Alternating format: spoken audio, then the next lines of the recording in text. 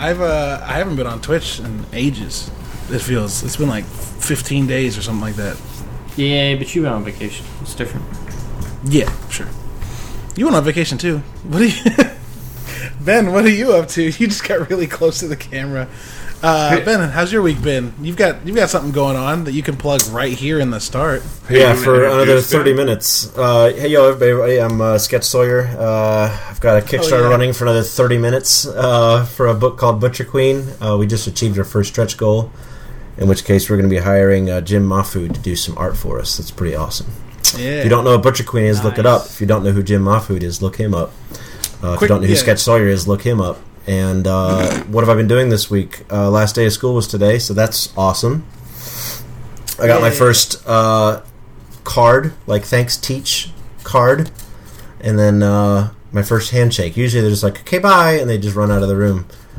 And which is strange because this year I thought I kind of phoned it in, but I guess I did all right. So that's good when you can phone it in and still change people's lives. I suppose. You must have a lot to offer. So, quick fact for people who don't know, Jim Mahfood was the lead character designer for Into the Spider-Verse. That's awesome. Yeah. So that's fucking dope. So he's from St. Louis. Yeah, he's a St. Louisan, and he's going to be doing a poster for us of my main character. So, and everybody who, I guess now everybody who has pitched into Butcher Queen is going to get that art. So, nice. That's great. Yeah, pretty exciting. And then this is a 4-book series. So the next until November or more of my life is spoken for, making comics. So that's pretty all 4 awesome. books right away, or are you doing one at a time? Yeah, back to back, as fast as possible. Is that what the campaign was for all 4 books? Yeah. Okay. Cool. Okay. Yep. Oh, nice. That's great. Yes. So is it 4 small books to make one big 100-page book? No, it's just 4 small books. That's it. We had plans to merge them, but we didn't achieve such a goal. You know, maybe down the road, if we had achieved some sort of popularity with the book, we'll keep going. But it's only 4 books. That's not enough for a trade. That'd be a pretty measly trade. So there have been trades that small, but yeah, nope. So just 4 floppy books. floppy books. Well, everybody, it's time for another episode of Bounty Board. Huzzah. And it's been a minute since I've been around because I was in Scotland, as previously discussed. And we don't have Hybrid Glass this week. If you haven't already noticed, he was just talking. Our guest is Sketch Sawyer. And there's Uber news this week. So we're going to dive right into that real quick. Before that, though, this episode's brought to you by Roughneck Beard Company. We'll tell you more about that right after news, since I don't think there's going to be a good place to stop in the middle of the topic. But yeah. News. Ben, this part you can give all the feedback and input you want, but I don't want to worry about sending you the giant ass list of shit because I'd have to give you access, and that's all right. Aggravating. Sure. But there's a lot of stuff, so I'll run through the quick things that I don't think need much discussion. Does anybody have anything in particular, Bobby or Ryan, that you want to talk about?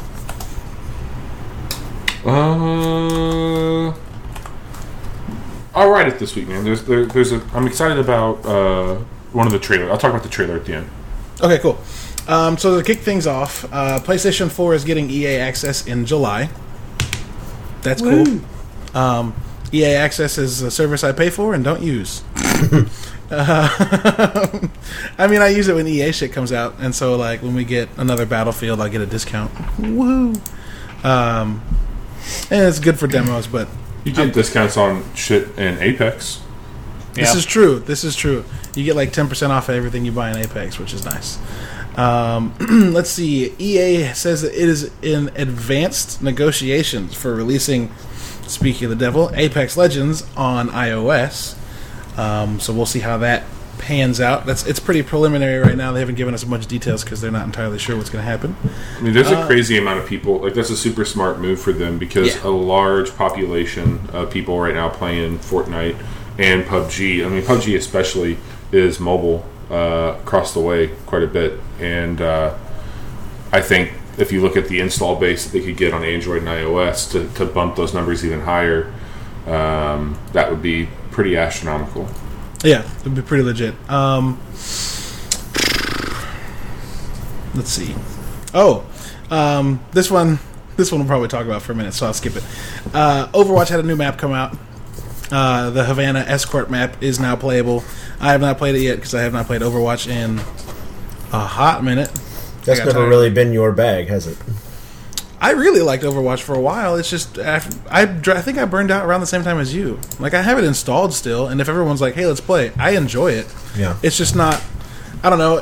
The difference between like Overwatch and Rocket League for me is that, like, I don't know. I played sports. That sounds really stupid, but like Rocket League feels like being good at a sport, and every game is different and has different things go on. And Overwatch I can get into, and if someone's just better than me, like, there's no strategy that I can employ to beat them. And a lot of the time we play Overwatch because I don't play a ton. Isn't that like any multiplayer game? Yeah, that's the same. That's the people yell at me for not playing Apex with that logic. Like, just get better. Sure. Get good. Like, the reason why Rocket League is stuck around is because it scales you based on your skill level. Yeah, I do like that. So I'm not playing against people that are super good unless I'm playing up with people like when Ryan and I invite a friend that's like plat or champion, and we're like, oh god, yeah, diamond or champion. Yes. I was like, what are you talking? Oh, jokes. Sarcasm. Rob Stark, Richard Madden, is going to be a part of Marvel's Eternals, which has also added Angelina Jolie as of right now. Marvel making big money moves because they're $1.3 billion into Endgame right now. They can hire anybody they want now. They could hire Jesus if they wanted. Bring him back. Jesus. Punk rock Jesus, but they know how to bring it's people like back on that movie. Disney That's true. Jesus. They did. How many times do you have to snap to get our personal Lord and Savior back? They just got to go way back. Yeah. But don't touch anything. The tomb, the nails, don't touch any of that shit. Leave the stones where they were and just get your ass back. Wait, is that why? Just, Is that why Jesus resurrected and then disappeared 3 days later? oh my god. Because we brought him up to the present day. Yeah, man. He's on The Walking Dead now. That's true. Wait, There's Ben just said that's true. Why? There's a guy named Jesus on Walking Dead. Okay. Mm-hmm. Isn't Jesus the Walking Dead? You better stop. Hey, you better stop. We better cut it out. I got more jokes, but Yeah, we don't want to alienate anybody. Dead Cells. But was Jesus an alien? In this country, he would be. Okay. Sorry, here we go.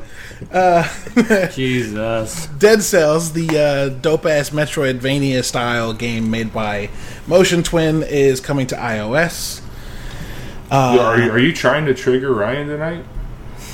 Dude, there's so much mobile news. Oh my god. I mean, like, what? Like, honestly, like, I'm just waiting for him to say some shit. But, like, what are you going to say now, Mr. Apex? That's actually on an iPhone or an Android phone. I'm not Mr. Apex. Don't call me that. That's all right, Mr. Apex. We won't. EA reaffirmed. I just wanted you to do it. No, you did. EA reaffirmed their support for Anthem in a statement today. Well, not today. This was on the 7th. Let me see if I can find it. The release There's of Anthem support to kill it, I guess. CEO Andrew Wilson. This is from Twinfinite. Thank you, Keenan McCall. Andrew Wilson, the CEO of EA, said the release of Anthem in Q4 did not meet our expectations. However, we believe in the team of BioWare, and we also believe in what they set out to achieve with this game. To this end, the company said BioWare is working on updates and content to enhance and expand the experience for all. We knew this. Well, they just shook some shit up there at BioWare. They're starting to put people back onto the Dragon Age team, which is okay, I guess, because they've scrapped that game 2 or 3 times. But yeah, it's like a clean reset right now, right? Yeah, back at it, which is great. I mean, it sounds like there's people who believe in that game and they want it to be something that, you know, they can be proud of. And I think the same thing's happened with Anthem and in BioWare's case. When they've shuffled the deck like this a few times, like, there's been some really great breakthroughs in their development process. Yeah. The Old Republic especially is one that stands out, that really struggled to find an identity, especially in the shadow from the first 2 standalone games. Yeah, when they and started. and the guy that ran Old Republic is the guy that was in charge of Anthem until Casey Hudson came back. Correct. And so I think that they're going to get their ducks in a row. I hope they do.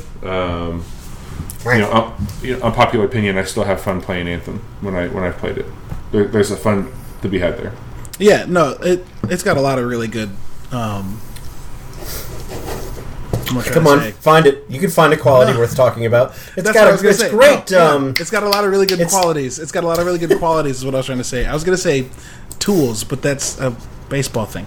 It's got a lot of really good qualities. They're just not cohesive yet. And when they get that put together, and when they add some more depth to the content, it'll be great.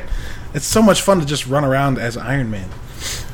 It's so crazy to me that flying was added like last minute. Almost didn't make it into that game. Yeah. I despise the limited jump jets. It really hampers the fun for me. I know you can buy. I know once you level up, you can get mods that increase flight time and stuff. But yeah. It would be different if fighting on the ground felt as fun as fighting in the air. Well, they make it fun for one class, but that's all. Like then the class sucks at everything else, right? And all the other shit's like what you have to do to get the game through. They could do some different stuff with the world. Like if you're going to do limited flight, which doesn't make a lot of sense, they could do things to like do more cooldowns, a little bit more than like a waterfall or a pond or something like that. they could do a few things to make it a bit more conducive to have that mechanic. But again, like I don't see how it belittles the experience.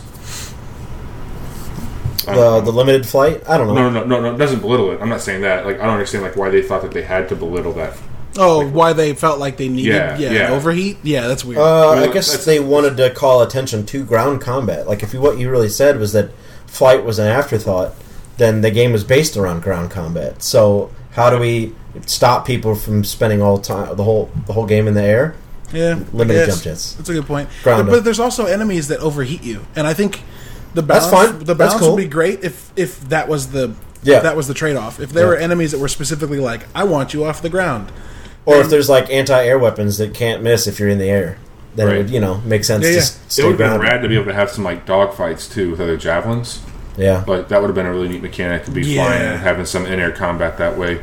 Like some like crazy like flying and grapple, kind of spinning around type shit. I want to be Iron Man and War Machine fighting Ultron's flying Iron Man. Yep.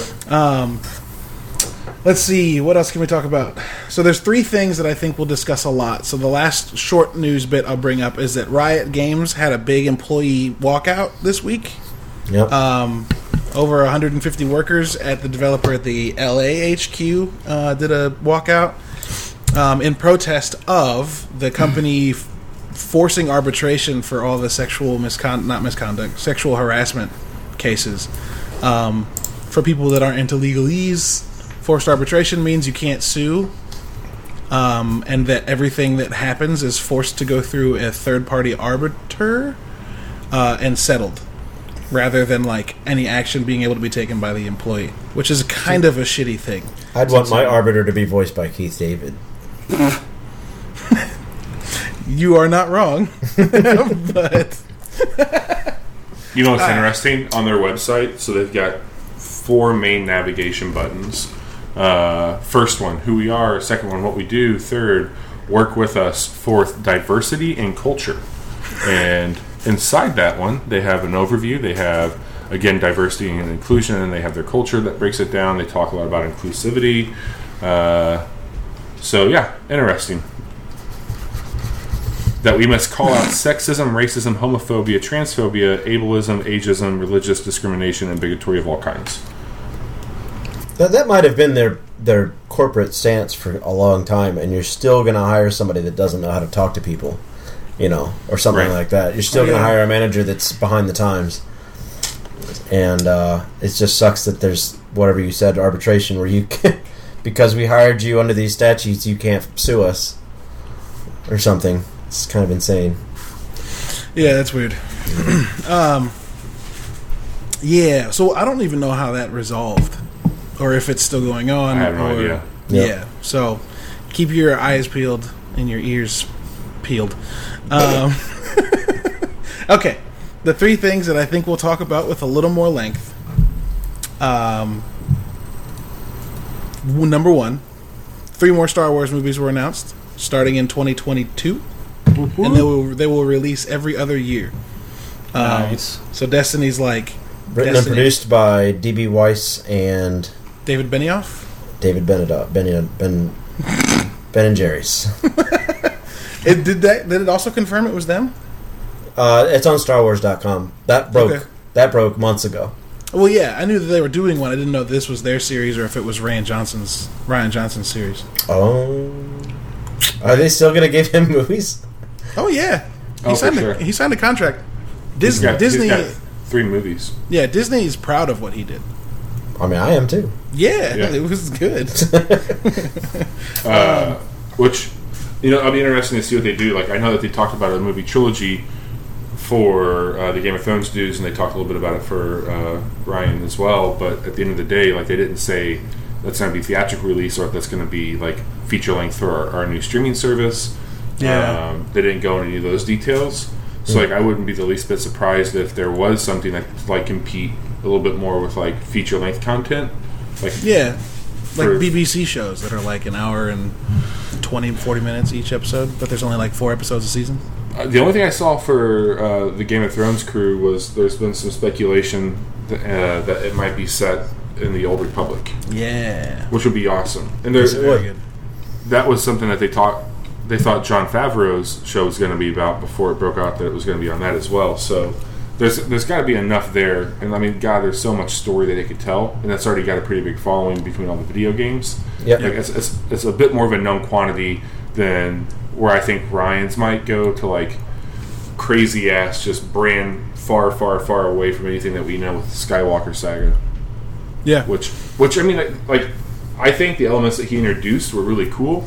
I think when he started to, like, spin the top a little too fast on some of the shit that people found sacred with the Skywalker stuff, that I think giving him his own blank canvas to tell a story, because I think he's an incredibly talented individual. Yeah, and he's got such a deep attention to detail when it comes to the lore and history of, like, that story, that I think that he'll do something really special in that space, and people will give him a lot more freedom when he's not working in such a tight-fitting box. For sure. I can see that. Real quick, I don't think you guys talked about it on the last episode because it happened after recording, but in line with Star Wars, Peter Mayhew passed on Yep, that's third? right. Was that the third? Second. The second. So, rest in peace. Peter Mayhew was Chewbacca, for everybody who didn't know. He was 74. Something like that. He had a rough go. Yeah. Yeah. Which sucks, because it was right before Star Wars Day. Yeah, he made it a celebration. He did. He did make it a celebration. That's good. Yep. That's good. Okay. Next thing that we'll probably talk about for a little bit. Ubisoft. So Ubisoft is announcing something tomorrow at 1:30. I think it's 11 Pacific. And it's Ghost Recon related. There's one problem though.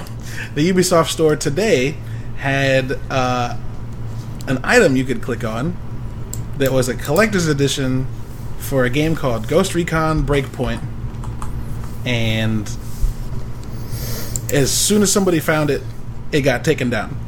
Which Ubisoft has this really bad habit of spoiling stuff, leaking stuff. But anyway, so tomorrow's essentially going to be an announcement of a new Ghost Recon game, and I know, Bobby, you played Ghost Recon, and Ben, you played the Ghost Recon beta. Sarge, did you play Ghost Recon at all? Nope. Wildlands? No, I didn't. I actually wanted to. I don't remember why I didn't. It might have been the money was tied up. Might have been I was playing something else. I don't remember. Yeah, I don't know what was out whenever that was, but I'm that was sure I was die March hard on of, something else. It was March of 2017. So Mass Effect came out 2017? later. Yeah, Mass Effect came out later that month. The only reason I know this is because it came out the day my daughter was born. It came out March 5th. And you were upset you couldn't play it. Is that why you were upset so much? Slightly. Get back in there. Tomorrow, damn it. No, it was more just like, all right, she's out. Let's go home. No, so I'm super excited for this. And the character that was just in Operation Oracle that was announced last week with a trailer, who's being played by John Bernthal, is going to be he's going to play a large role in this. it's still it's unsure if he'll be a villain or if he'll be the playable character. Well, I don't know. So yeah, I'm excited. That's coming out tomorrow. I thought we'd talk about this more. But. Well, no, I mean, we haven't had a chance to. You just been setting it up. We got to dive into it. So I think that what do you want from a new Ghost Recon game? Knowing that they've kind of moved to the Wildlands format, so it's a bit more. I don't know. It kind of feels like you mix up some elements from a few of their big games. This is what they do.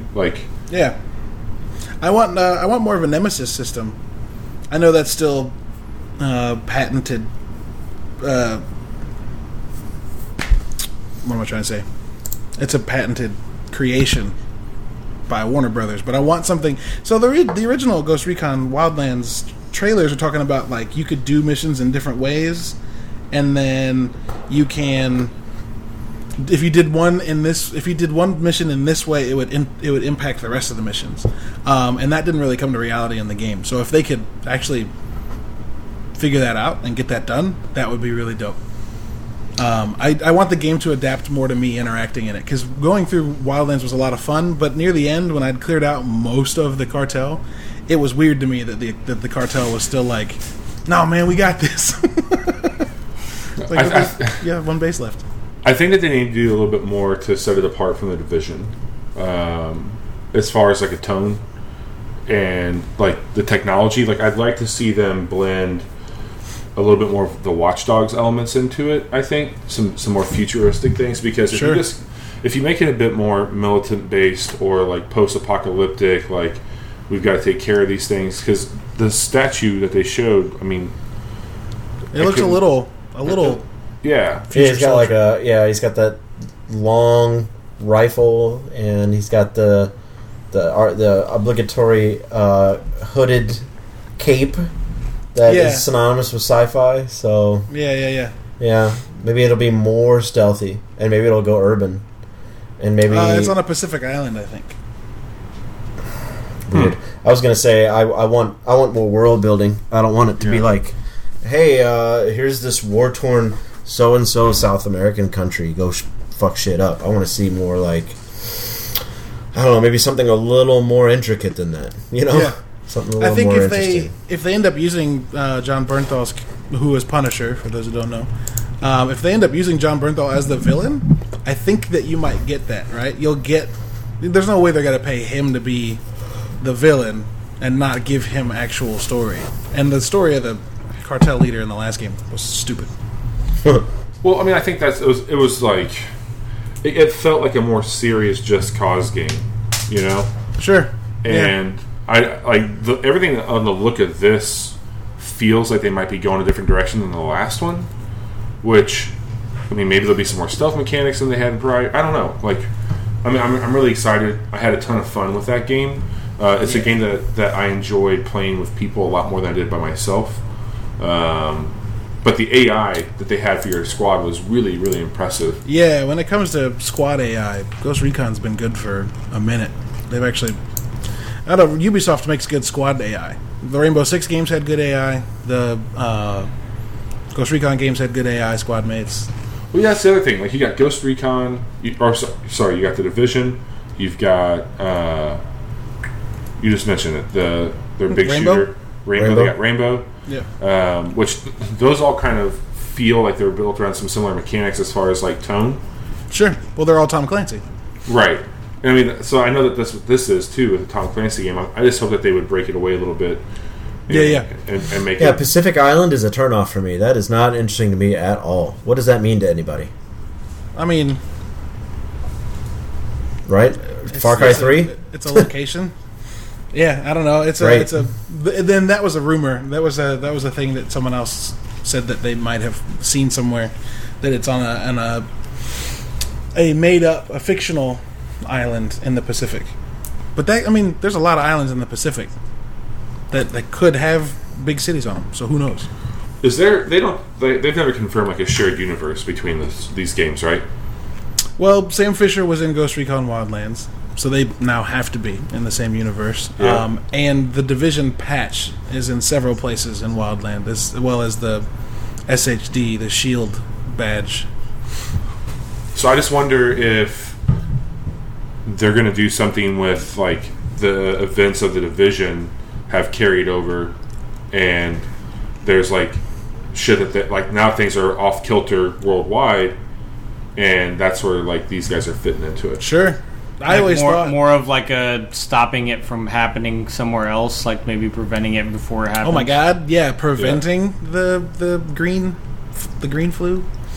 Yeah, that'd be dope. That'd be super dope. There's a lot of stuff going around about Ubisoft having the ability to connect universes, or the fact that they might already be doing it. Like Splinter Cell, Watch Dogs, and Assassin's Creed all share. Assassin's Creed and Watch Dogs are confirmed connected. Aiden Pierce killed an Abstergo agent. But Assassin's Creed Odyssey has third echelon stuff in your hideout, so you can see the same gear that Sam Fisher uses. Mm-hmm. Yeah, honestly, I thought we would get... I'm a little surprised that we're getting Ghost Recon stuff before we're getting Splinter Cell. Unless they're trying to do some big shit with... some big shit at E3 this year. I'm really shocked. Man, like if it continues with what they're saying, like they're gonna announce a Splinter Cell that might not be out this year, but we're getting Watch Dogs 2 this year, and there's like an October. Yep, that's what I meant. Sorry, and there's an October release date attached to this picture for Ghost Recon. So Ubisoft might be 4th. Might be the ones shouldering the brunt of the large releases this fall.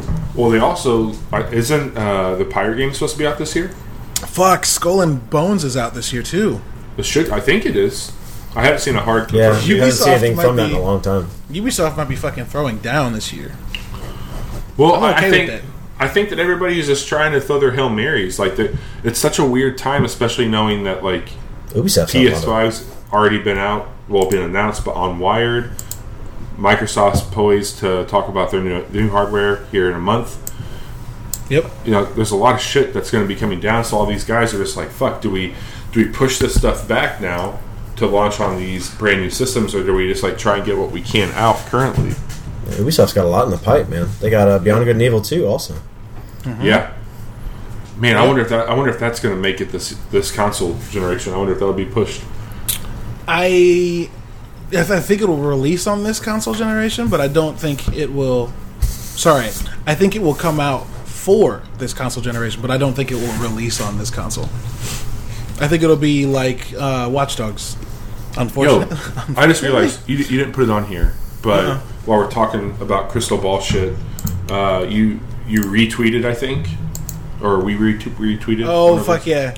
Cyberpunk. Yeah, today was that today? Yeah. They were like, soon, my friend? Soon? Yeah. Yep. God damn it. Man, so 2017 was huge, right? We got a bunch of great games. People were like, it's the best year that games has ever had. We had Zelda, we had Horizon Zero Dawn, we had so many good games. You had Mario. You had Zelda and Mario in the same year. Yeah. And then people were like, 2018 won't be able to do it. And the 2018 had fucking God of War and Red Dead and just... like so everyone was like, "This, what's happening this year?" And it's starting to shape up, and it looks like this fall is going to be. It might not have the big, weight pulling titles like God of War. Nintendo's got a fucking new Pokemon game. They've got a remastered Zelda, which is huge, like ground up remastered of like the first Zelda for Game Boy. But that Pokemon game is going to be bonkers on what it does for them. And then if CD Projekt Red gets their game out, and there's still the possibility of The Last of Us. There is, yeah. I don't think there's a possibility, but there is. There always is. Well, they just wrapped up their cinematics. Who was it? Somebody has pointed out to me that the last time that they finished the cinematics on The Last of Us, there was just like a few months between the launch and that. Like that's like one of the final parts for it. No, I mean, this fall could be fucking ridiculous. I still think we'll get Last of Us in March next year. But, I hope so. Is that why you posted the eyeball touching the eyeball today? What the fuck did you just say? Is that why you posted that? Yeah, because they were like, soon, my friend, soon. What? So yeah, it's a picture of two eyeballs, like two people and their eyes literally touching. They're so close, like when you get in someone's face, and it says, "What the fuck did you just say to me?" Ben was like, "Gross," and I was like, "Yes, that's the point." All right, last news thing to talk about, and then there's 2 more trailers we'll talk that we'll breeze through. So a U.S. senator introduced a bill today to restrict loot boxes and pay-to-win microtransactions in games that are accessible by minors. Which, let me give you some context for how that statement doesn't make sense. All games are accessible by minors. Yeah. So what does that mean? But what if they're down in the tunnels? What? What the fuck? Oh, he meant like coal miners. I hate you. Oh, boy. I love it. I was like, what does that mean? Bobby's just unamused. Just Oh no! I just clicked over to the chat. I was reading the chat. I was like, "What the fuck is happening in the chat right now?" Oh, someone said some dumb shit, and so I timed him out. I think they came back with an alias. Oh, am I not getting chat updates? I'm not even watching the chat. I'm glad to know that you're Shut up. bored. Has someone talked since Nolan Richardson said, No. "Do you know I cannot die"? Oh, who Smurf, said what's dumb up, bud? shit?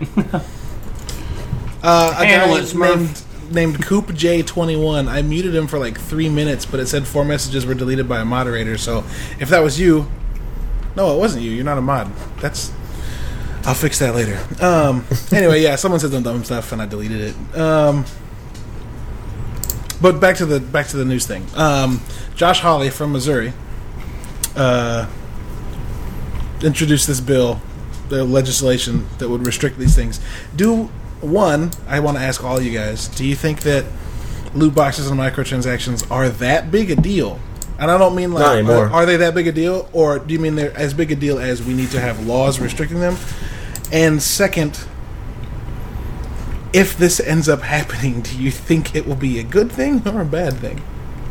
All right, I deal Bobby's like, with. you got a seat?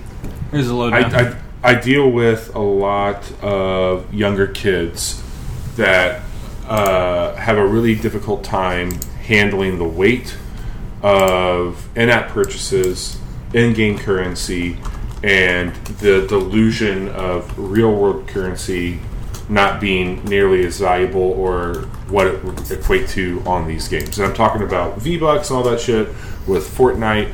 Like, I don't think they fully grasp the concept that they're like, here's, say what you will, RNG, all that stuff aside, there is something very similar to a slot machine and a loot box. Absolutely, there is. Oh yeah.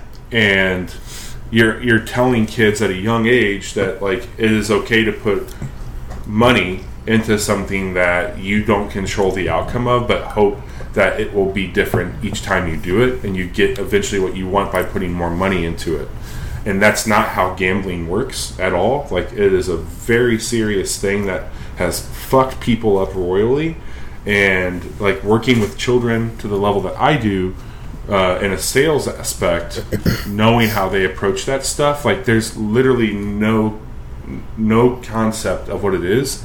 And like, then you have to understand, like, I talk to the parents after the fact, like, hey, I handed my iPad to my kid, and now I have all these in-app purchases that I had no idea about that they could do because they had my stuff, and here's all these things going on. So do I think there needs to be legislation? I don't know if that's the answer, but I absolutely think that there needs to be a better responsibility and a better understanding for the parents of the kids that are involved with it and the kids and what like the weight of it is.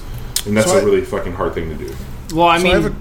Okay, go I mean, ahead. parents can already go through with like a parental control on it. It's just I don't know of which parents actually know about it, because a kid's not going to be like, hey mom, just so you know, there's a special parental section over here that you can put a password in that makes it to where I can't just buy stuff whenever I need to. Or yeah, want that shouldn't to, be the or kid's something responsibility, like that. No, I understand that, but That's what I'm saying. It needs to be something that's more voiced and openly out there, that, you know, when, you know, a parent buys an Xbox for their kid, that they know that's a feature, that they actually sit down there and actually do it with them, instead of like, here's your Xbox, set it up and have fun, and then like, oh mom, I need your credit card. Parents don't think half, think about it. This is growing pains, right? Like, and some people have caught on and some haven't. And I think the ESRB the lesson is you're going to be a few thousand in the hole because you're an uninformed consumer. Right. Yep. Yeah. Legislation? Nah.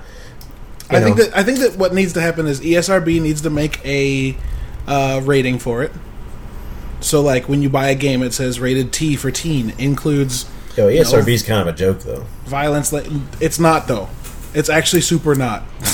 Like, in purchasing games in retail places, people get fired for selling stuff that is rated M to people without IDing them all the time. It still happens like crazy in GameStop. Okay, so the application of it is fine, but the ESRB as a whole will review a game based on a byline and a 30-second video clip.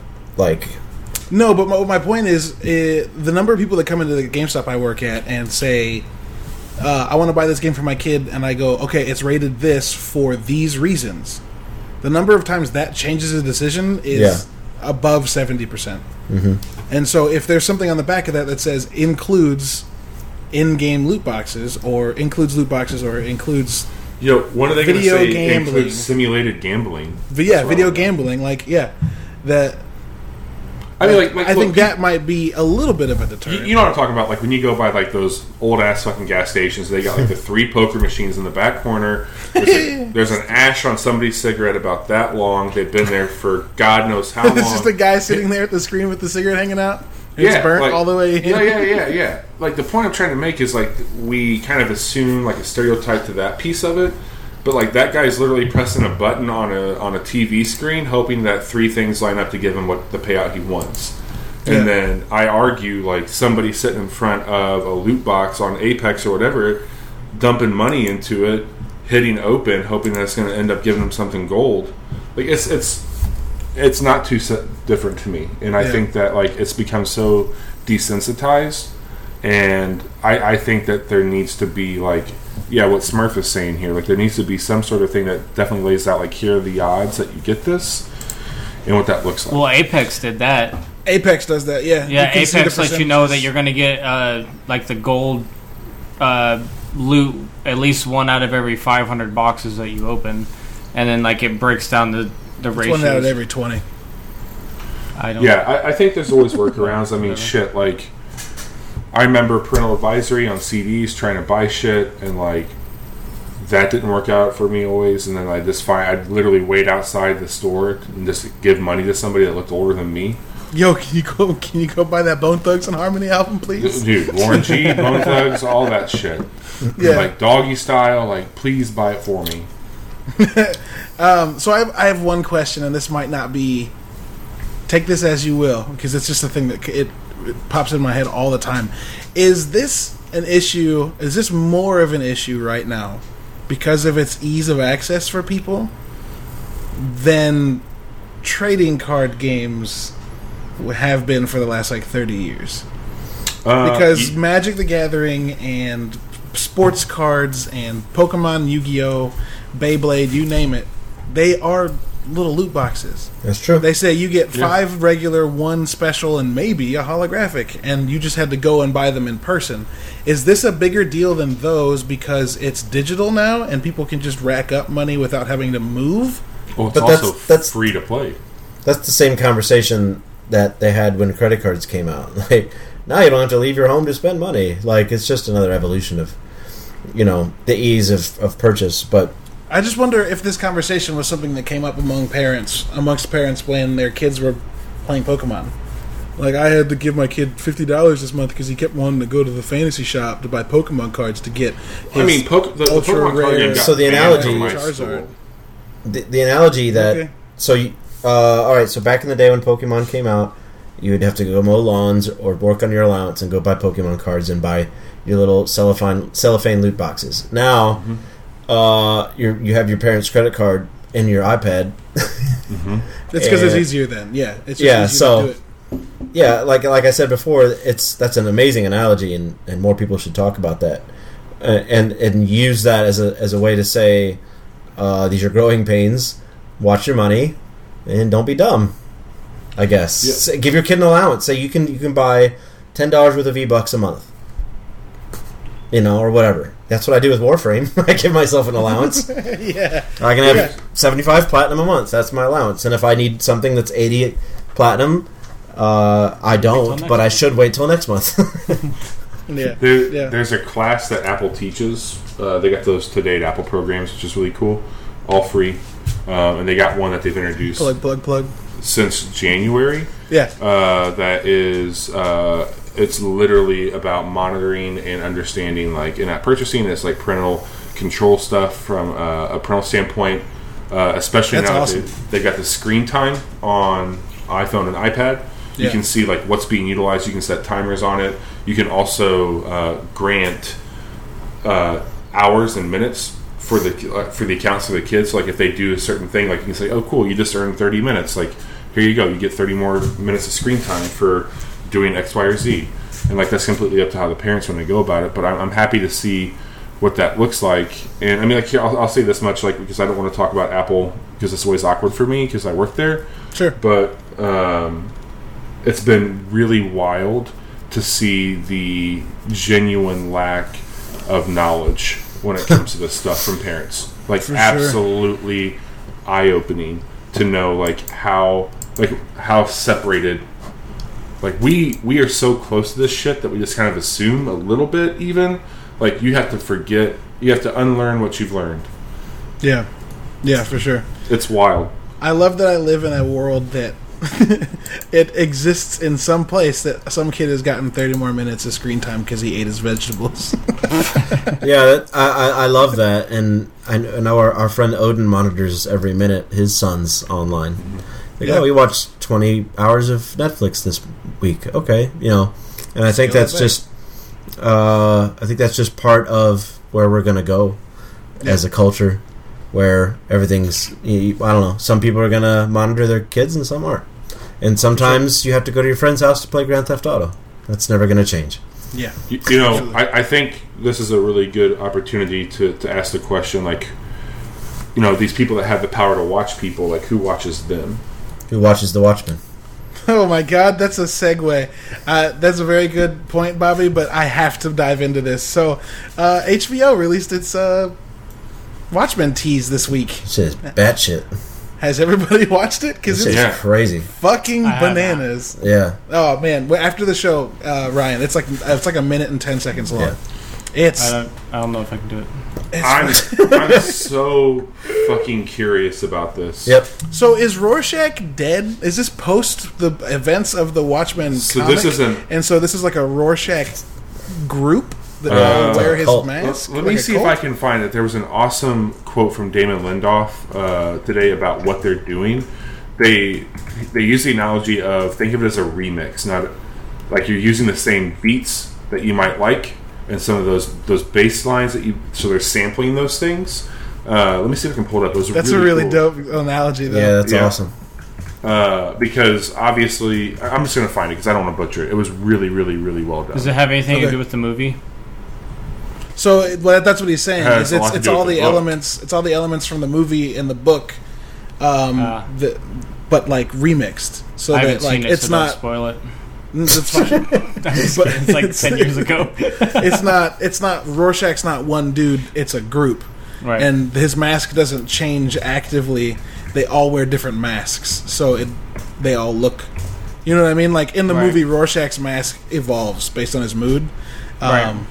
But this is just a bunch of people wearing the same type of mask that's different. And like here, dude, all the police having the yellow masks over their noses, and those like the detectives having the silver hoods. Yeah, like this shit is so wild, and I love it so much. It's such a unique look at like a weird, like dystopic type future. It's cool. I dig it. You found that quote yet? No, not yet. Well, I got a little snippet of it here. He claims that he says the tone will be fresh and nasty and electric and absurd.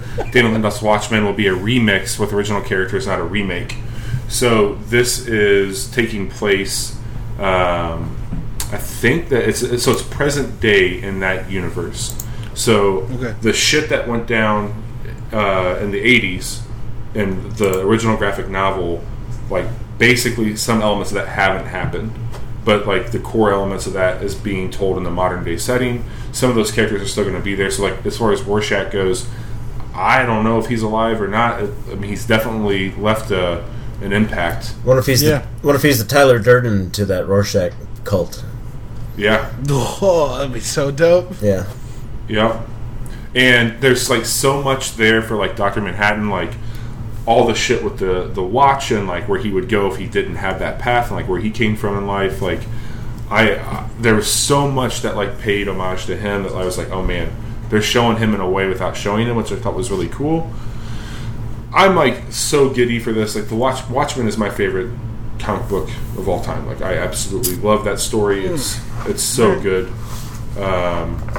I'm really curious what they do with this. Yeah, for sure. Watchmen was my favorite comic until Scotland, and I'll talk about that when we get to our bounties. But I encountered something new, and it's amazing. All right, last thing in the news, and then we're going to get into our topic. A John Wick game is coming out, and it's being made by Mike Bithell, the guy who made Thomas Was Alone. And it looks like a mix between XCOM and Superhot, and I'm 150% sold. Did any of you guys watch that trailer? I know Ben did. Yeah, I did. That's very Sarge? good. I've been busy. No. That's going to be a no for me, dog. I'm just kidding. I'm intrigued. It looked a little artistically simple, which is sort of dumb to say considering where I was like, Thomas is alone. Yeah. But like, I don't know. Like, the tactical is probably the only way to go about doing anything closely related to John Wick. You cannot do that shit in real time unless it's just like a QTE, and that's not really a game, is it? So that's probably the only way to do it. The whole thing I was thinking about throughout the whole trailer is like, wouldn't it be cool if, like Superhot, it just played it back after you were done to show you what was done all in a string, John Wick style. Yeah, if it looks like the game's going to basically give you the Sherlock Holmes, the Robert Downey Jr. Sherlock Holmes, like, I'm going to hit him here and soften the jaw, and then hit him here and impact his ribs, and then hit him here to fully dislocate the jaw, and then 2 strikes here to break 3 of those ribs and bruise 2 more, and then I'm going to do this to completely shatter jaw, and then it like zooms out, and then you watch him do it all in real time. Yeah, that's what I'd like. I'd like to see I'd love that. What you did without the turn-based all linked together. That'd be cool. Yeah. They should. Have you seen Ben? Have you seen Katana Zero? Yeah. So I think that's kind of a really great example because I get a lot of those vibes of Superhot, and then after you successfully get through it, it does a playback of it, which is also really rad. Yeah. Obviously, it's a 2D sprite-based game, but it would be really neat because there's some elements of that going through that I think would complement John Wick very well. Yeah, that and My Friend Pedro. Yep. Yeah, I can't wait for that. Is that out yet? Yeah, it's on no. Switch. No, Didn't it come out? It's not out yet. I'm lying. Is that just a Switch game, though? Yes. I love your giant Captain Marvel cup. Yeah. Well, I guess I'm not playing that game. Shit. Yeah, I need to buy a Switch still. All right. So, that wraps up our news. And before we dive into the topic, we just wanted to bring up, we are sponsored by Roughneck Beard Company. They are a beard company. They are a beard product company in St. Louis, in Maplewood. They have an online store. They do most of their sales through their online store. They make all of their stuff in-house, all natural ingredients. They make beard oils, balms. My brain. That's almost kind of it, to be honest. Yeah, they don't have oils. much. They're really specialty. They've got combs and branded T-shirts and stuff, but they kind of keep it simple. Yeah, so they've got beard balms oil, and beard oils, balm, beard batter, and mustache wax. They also have dry cologne, which is like a it's weird, but it works. I actually use their batter. It's nice. Yeah. Bobby, I still have some things for you. What else? Don't do that when you recently say that to Bobby. got some stuff for you. No, they also they're partnering right now with a company that makes custom wood grain straight razors. So I think to really try and plug them for people that are curious, you can go in and get a hands-on experience with their product. So what Caleb was saying, a lot of these ingredients, especially if you've tried other beard products, they feel a little bit different in your beard, which is nice. They're going to help walk you through some of those some of those ingredients that they use compared to some of the chemicals in the other products that you could pick up off the shelves of other places. And you can try things out, and they'll talk to you a little bit about like what you're going for, like what you want your beard to do, which is really awesome. It's a super laid-back store. Again, it's in a nice area in St. Louis that you can check out some other really cool spots after you visit them. But I think it's worth checking out in person because it does feel different than other stuff, especially if you use like a beard oil, like using some of these batters that Ben mentioned, or some of these other some of the combs and brushes that they have there to help get that into your beard is a little bit different than what you might be used to. Yeah, exactly. So for those of you interested, you can go to roughneckbeardcompany.com and order from there, or you can head down to the store, which I forgot the address because I'm an idiot, but it is on Manchester in Maplewood between Sutton and Southwest. And it's right in front of what used to be Shop and Save. Is it not Shop and Save anymore? No, Schnucks bought them out. Oh, that's right. Yeah. That's right. But yeah, Roughneck Beard Co. Real benefit through real science. Be bold. Go Roughneck. Okie doke. So, we're through the news. Finally. So we wanted to talk this week about games as art. And I thought this would be a good thing to bring up after you guys talked about long games versus short games. Because, similar to that conversation, I think that there's a place for both artistic games and non-artistic games, which I guess is my assertion that some games are art, but not all games have to be, nor are all games art. What game is not? NBA 2K19. MLB The Show, FIFA, Madden. But they're visually good. Artists render the characters, but there's no like artistic. There's Careful. no artist. Careful. Hang on. There's no artistic like expression. They're not making them in an artistic style. They're not putting themselves into the art that they it's not make. Stylized rather than it's not artistic. Like is Yeah, that what you feel? Yeah, there's no stylization. There's no like they're not trying to be unique through their art when making NBA. They are trying to make something that is as real to life as possible. And I'm not saying that's not. A lot of artists do that, right? Yeah, but I don't know. Would you argue that like that NBA, Madden, FIFA, and baseball are all right? artistic? What about an architect? Is that an architect an artist? Yes. Okay. And they're designing things that might turn into a real building someday. So, at what part is somebody who designs something that's real not become lose the mantra of artist, lose the title? Well, I mean, if you think about an architect, like in most cases, architects are people that do things in their specific style. We know Frank Lloyd Wright because he had a style and he revolutionized a type of architecture, and people imitate his style. People aren't imitating NBA 2K's style. Okay. So what happens when you look at the credits for the game and it's got a list of artists? I think, too, like, prefacing this topic... They're not character artists, right? They're like... So, I think that, like, we should start by saying, like, all this is subjective. Yeah, and I also want to start off by saying, or I guess not start off because I already started, but I also want to say I'm not at all trying to take away from the fact that artists work on these things. I'm trying to voice what I think is like the idea that they're not going into it trying to express an artistic. So let me point. Yeah. Let me help you out here. I'll point to the Giant Bomb guys. They do, on their Game of the Year segment, every year, they got a category called Best Style with like 4 or 5 Ys in it. And I think that is a really cool segment. And like when I've done on my previous podcast, talked about Game of the Year stuff, Best Style, like, because it was like, well, what's the best looking game? Well, that's boring because, quite frankly, Madden games and FIFA games traditionally look pretty good. Mm-hmm. But I think when you get into style, it encompasses so many different things, from sound to mechanics to menu systems. Like I look at a game like Persona.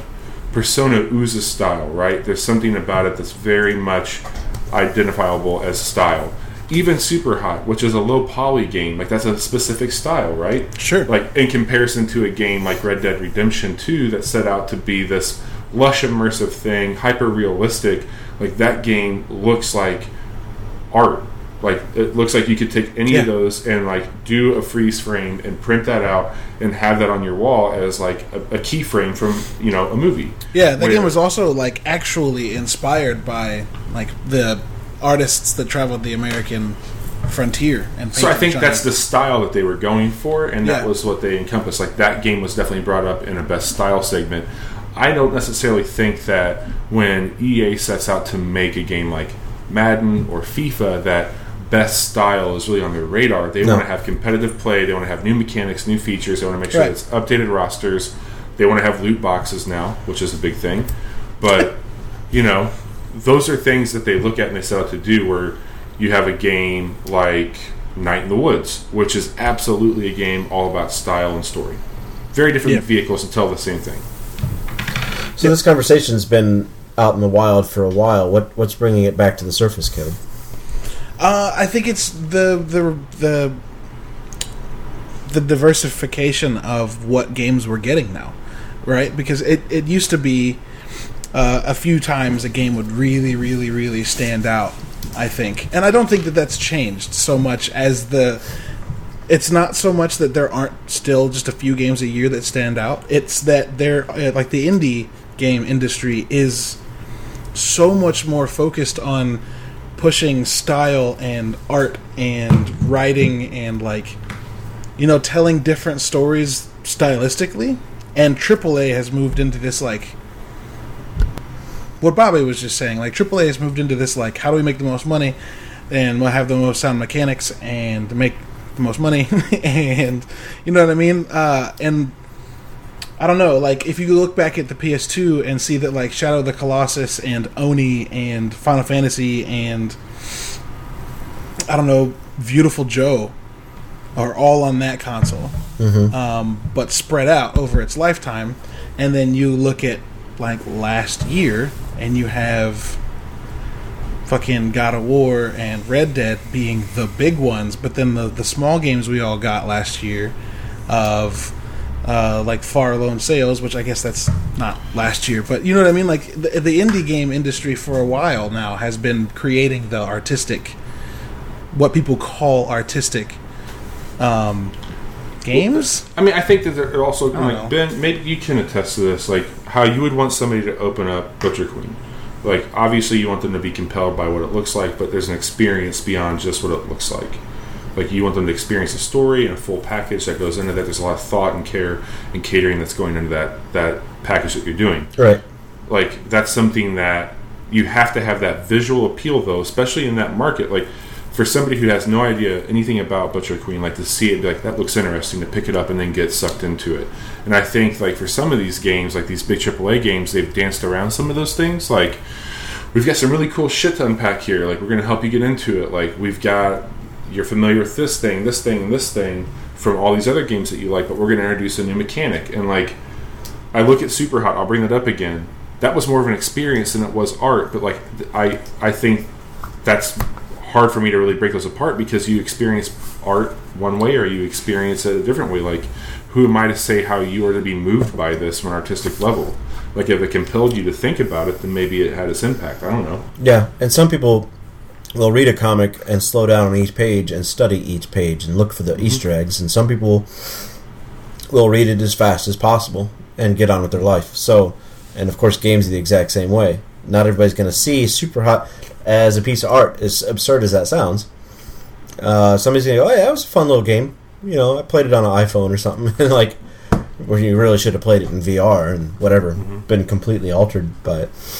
One of my favorite stories, this is a bit of an aside, one of my first VR experiences was with Super Hot, and in Super Hot it's full motion, so you can walk around the room and lean behind things and get behind cover.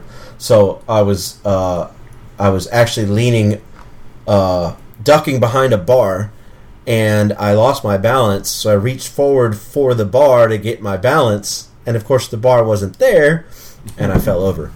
So that was pretty special. So like that's awesome. Not to say anything about the artistic merit. That game definitely has it in spades, but people ingest all media at different speeds. So the next question I have is for Sarge, because I thought about this topic and I thought specifically about you, because we've talked several times about single player versus multiplayer, story versus no story, and you by far are the more utilitarian, I think, in terms of the games you play. You play stuff for competitive reasons and for long durations of time, right? Like we've been playing Rocket League since 2015. We've been playing Battlefield since 2012, right? Like we go for those kinds of games. You go for those kind of games almost exclusively, and I think that of the other three of us, we spend a little more time playing indie stuff. So, do you look for like style or artistic representation in the games that you play, or are you not really concerned with that?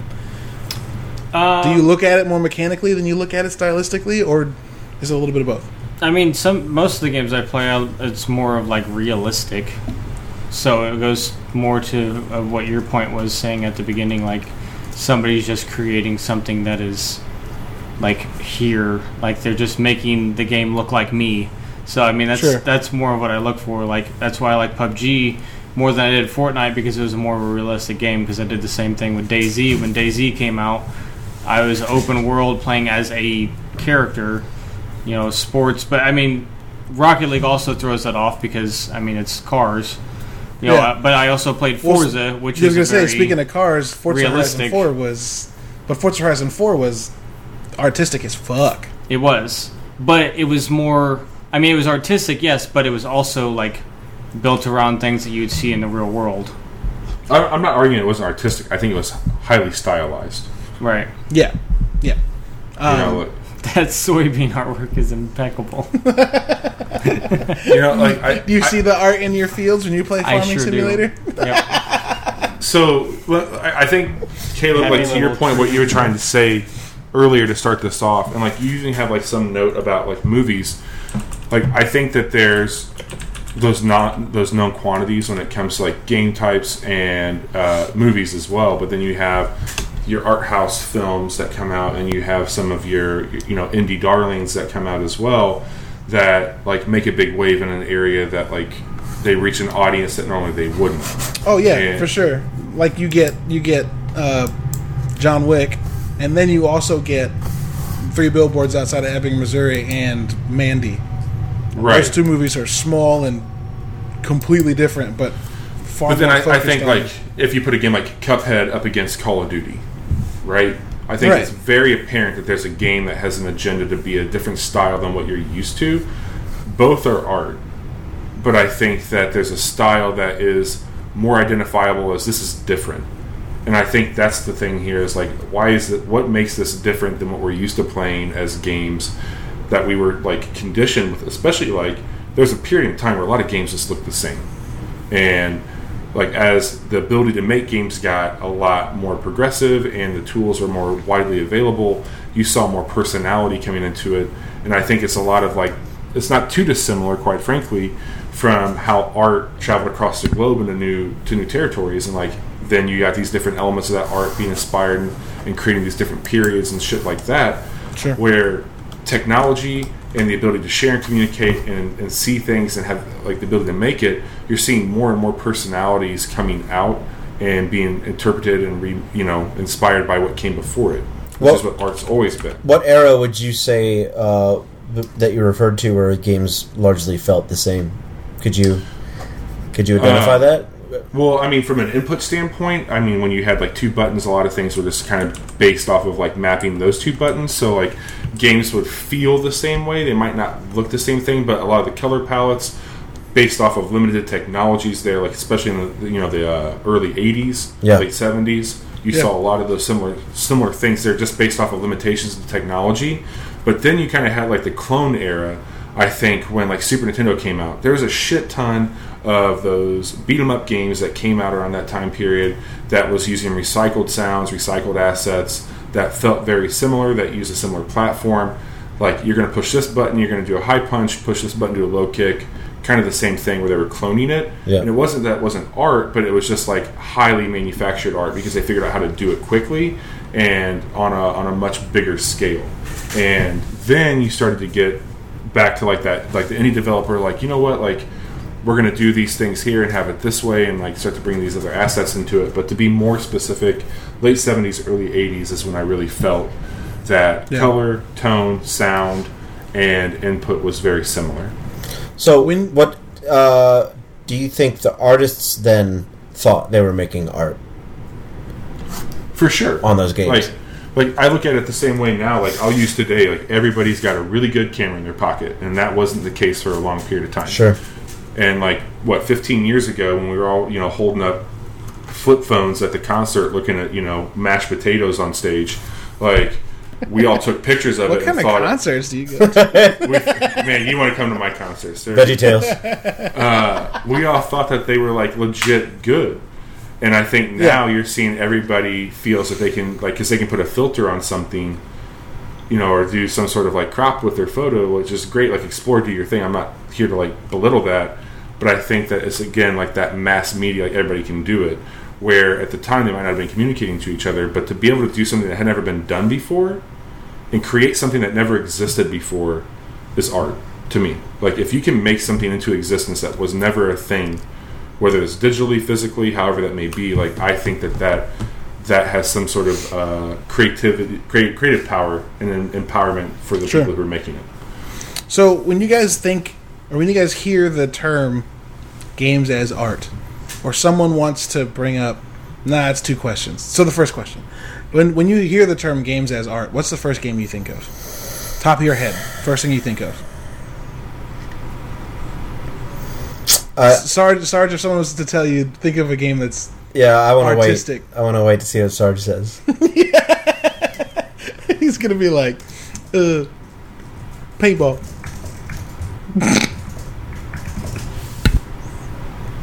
Did you ever play something that was so simple that waiting on my answer right now? Yeah, because I don't know. Honestly, did you ever play something that was so simple that the purpose of the game is just to tell you a story? Have you played something like that? Just point A to point B. It might even be a little flash game that took you 15 minutes, something like that. Xbox Live, probably a long time ago.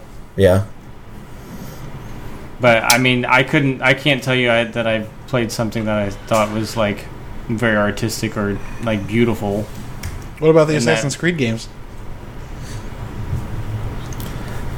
I mean, I guess we played a bunch of those. I feel like a lot of Assassin's Creed very utilitarian. Like, here's a riot in the middle of Victorian Paris or something like that, and this is what it looks like, and it's a team of artists to make it happen and make it real. And I played Unity today, actually. Mm-hmm. That game was beautiful as fuck. Yeah, but the game is we're bordering closely back to the architect argument, where like it's beautiful maybe because Paris is beautiful, so like you're rendering something to its realest possible counterpart. And and then so that's realism, but is that art? Is it? Yeah, I mean, I've seen plenty of games that I've been like, wow, this looks fantastic. Like, this is incredible what has been done with it. Like, how realistic things are based on, And then like, I mean, I guess I could say Rocket League in itself is something artistic that I would like, just for the fact that like the new skins and the wheels that somebody is like physically creating in each one of these things that comes out, I could see that itself, but maybe not the game. Well, I can't see something like a game as a whole being artistic. Hang on. You've become you've played that game so much, you've become desensitized that you're a fucking remote car playing soccer. Like one of the oldest concepts of you move this object to this object. Like, it's been done for centuries. Right. And yet you have been hooked into it in a way that is completely fresh and hyper stylized, with literal vehicle cars moving the fucking ball that blows up. Like, it's a lot more than skins on cars. You're playing soccer with RC cars. Like, there's so much style there. But that's not the art of it. Are we talking? I think he's defining differently. Are we talking about visually, or are we talking about something as a complete whole? An experience. Ideally, we'd be talking about an experience. I think what he's saying is he's separating the mechanical fun of Rocket League with the literal art assets that are loaded into visual it aspect on a weekly, monthly schedule, which is interesting. Ben, you said something about photo. Was that you that said it's photorealism art? Yeah. Well, just realism in general.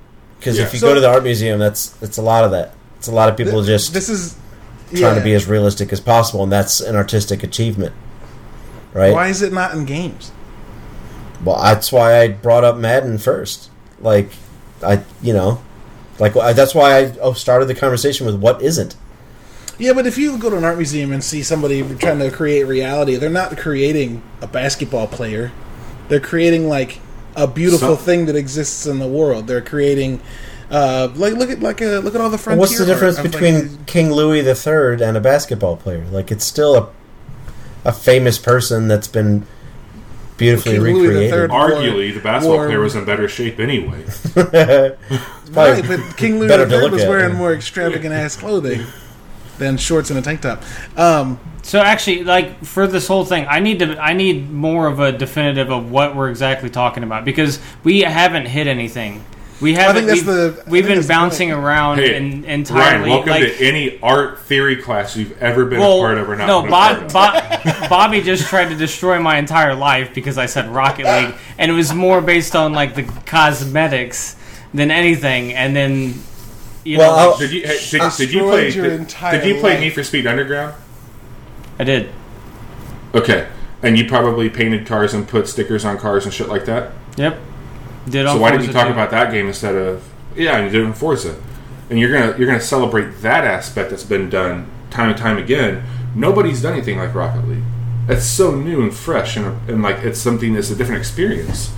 Like that's the point I'm trying to make. Like you're so desensitized to like what that game is at its core. It's something, and I'm not belittling what you said at all. I'm just like trying to highlight like it's a lot more than what you're giving it credit as. No, and I'm not taking any credit away. I was just talking. I was more on the side of are we talking visually, not as the game itself, like how it's played or anything. And that's what you broke it down as. So I mean, I didn't know we were talking about experience, because if we're talking about experience, I'd put Astroneer out there because visually it looks fantastic. The music that is in it is so calming that you will never put anything else in its place. The fact that I can play this game for hours on end, then yes, like without having any kind of problem. But it was more I needed that breakdown because I had no idea what the fuck we were talking about. When you say art, I think just visuals. So I mean, you've got a Bob Ross standee in your fucking office. When you think art, he's like, look at these little trees.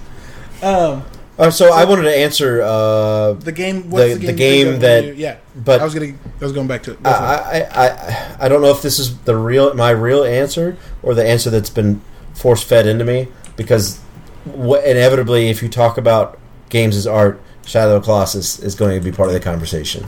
Yep. So that's always my gut reaction. That's my gut answer, and I don't know if that's Ben answering that or just 10 years of regurgitated arguments, but that's way up there because the game really is kind of shit.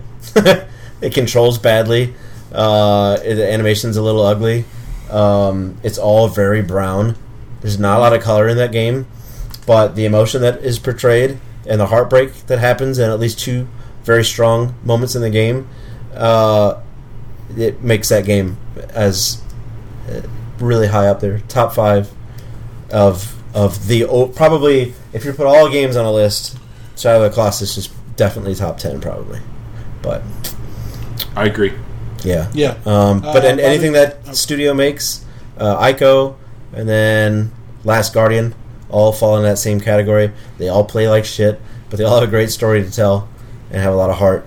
So, but I don't know. I feel like for the conversation to evolve, the topics need to be more pinpoint because, just to maybe cover what isn't art or what does it mean for a game to be art.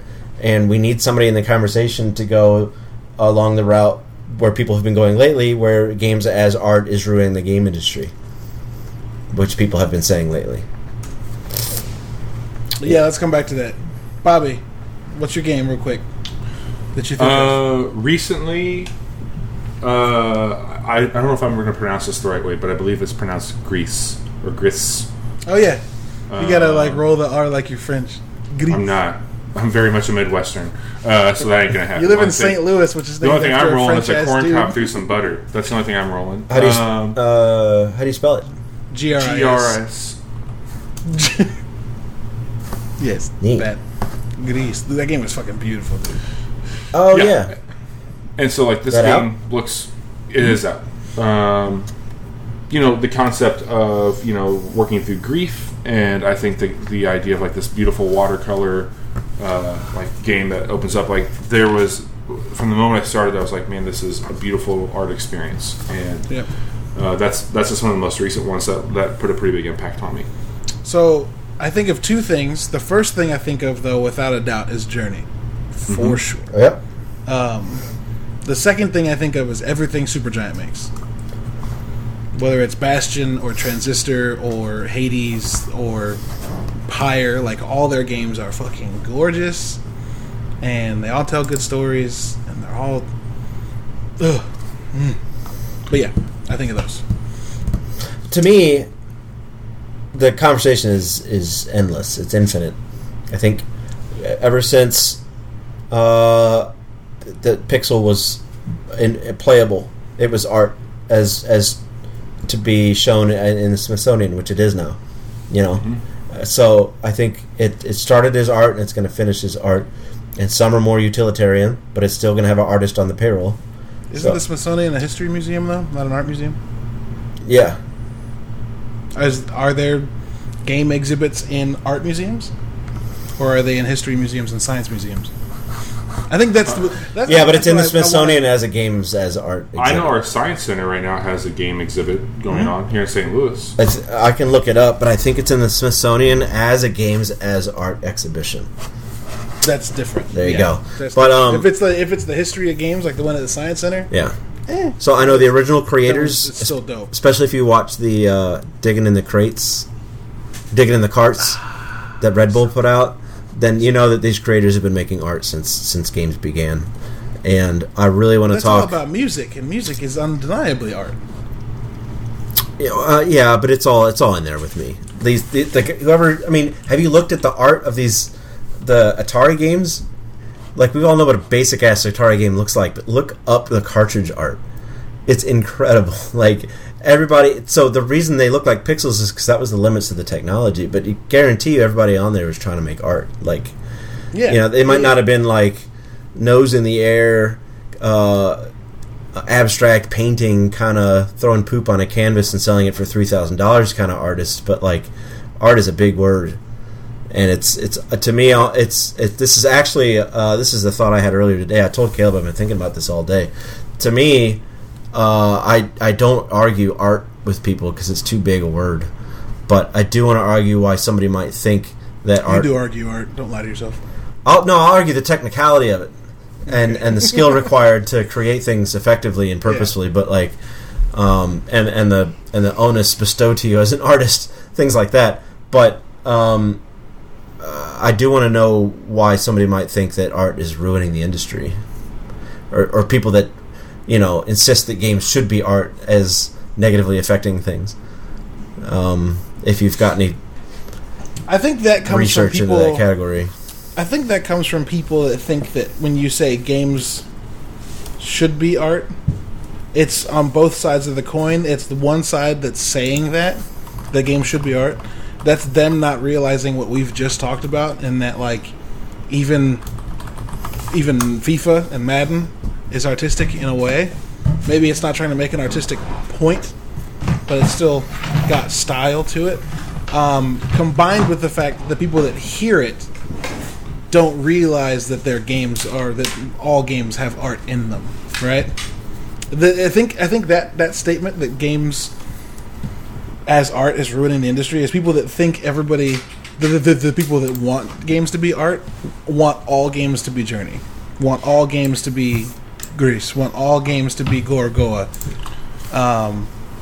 And I don't think that's the reality. I think the reality is that people want to have the games that they make recognized as art, and that more people need to recognize that.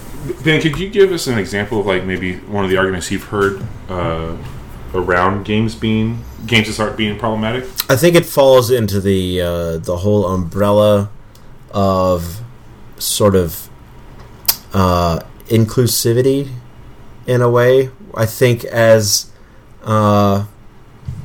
games sort of branch, as society branches out and tries to bring more people into the collective fold, then and games start to cover those topics, and then at the same time, the word art gets thrown around, and now you've got this big dark cloud hanging over what people used to go to as fun. They used to go to Call of Duty for fun. They used to just go kill people for fun. They used to play Rocket League just to bump a ball into a goal. It's just fun.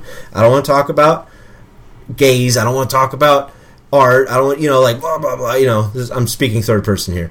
I don't want issues. I don't want politics. I just want a video game. So I know a lot of people look at games as art and they just go, no, damn it, I just want to shoot Nazis, or whatever.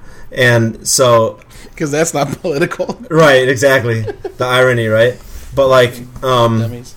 I mean, maybe once upon a time it wasn't when they were in hiding, but right? Bobby just fucking laughed. But like, so I think people would see this sort of pry bar of art and games as trying to take their fun away, and maybe forcing grease on everything, or limbo on everything, and taking away their Call of Duties or their NBAs. Or whatever. Do you think it has anything to do with like an aversion to like a hipster culture? Yeah, sure. Like hipsters? Say what, Caleb? Don't have a preference. I said, Ryan, do you like hipsters? I don't know, man. You've been saying off the wall shit for the last few weeks. So Nerds. If you had a strong opinion. Yeah, for sure. Like, and that's the irony in that is ridiculous. Like, because every generation has its own version of hipsters, right? Right. Yeah, I suppose. Sure, it's ridiculous that anybody who considers himself a gamer would be anti-hipster in a way. I don't know. That's strange to me, but there's more fucking lines in the sand in the gaming community than anything else I've been a part of.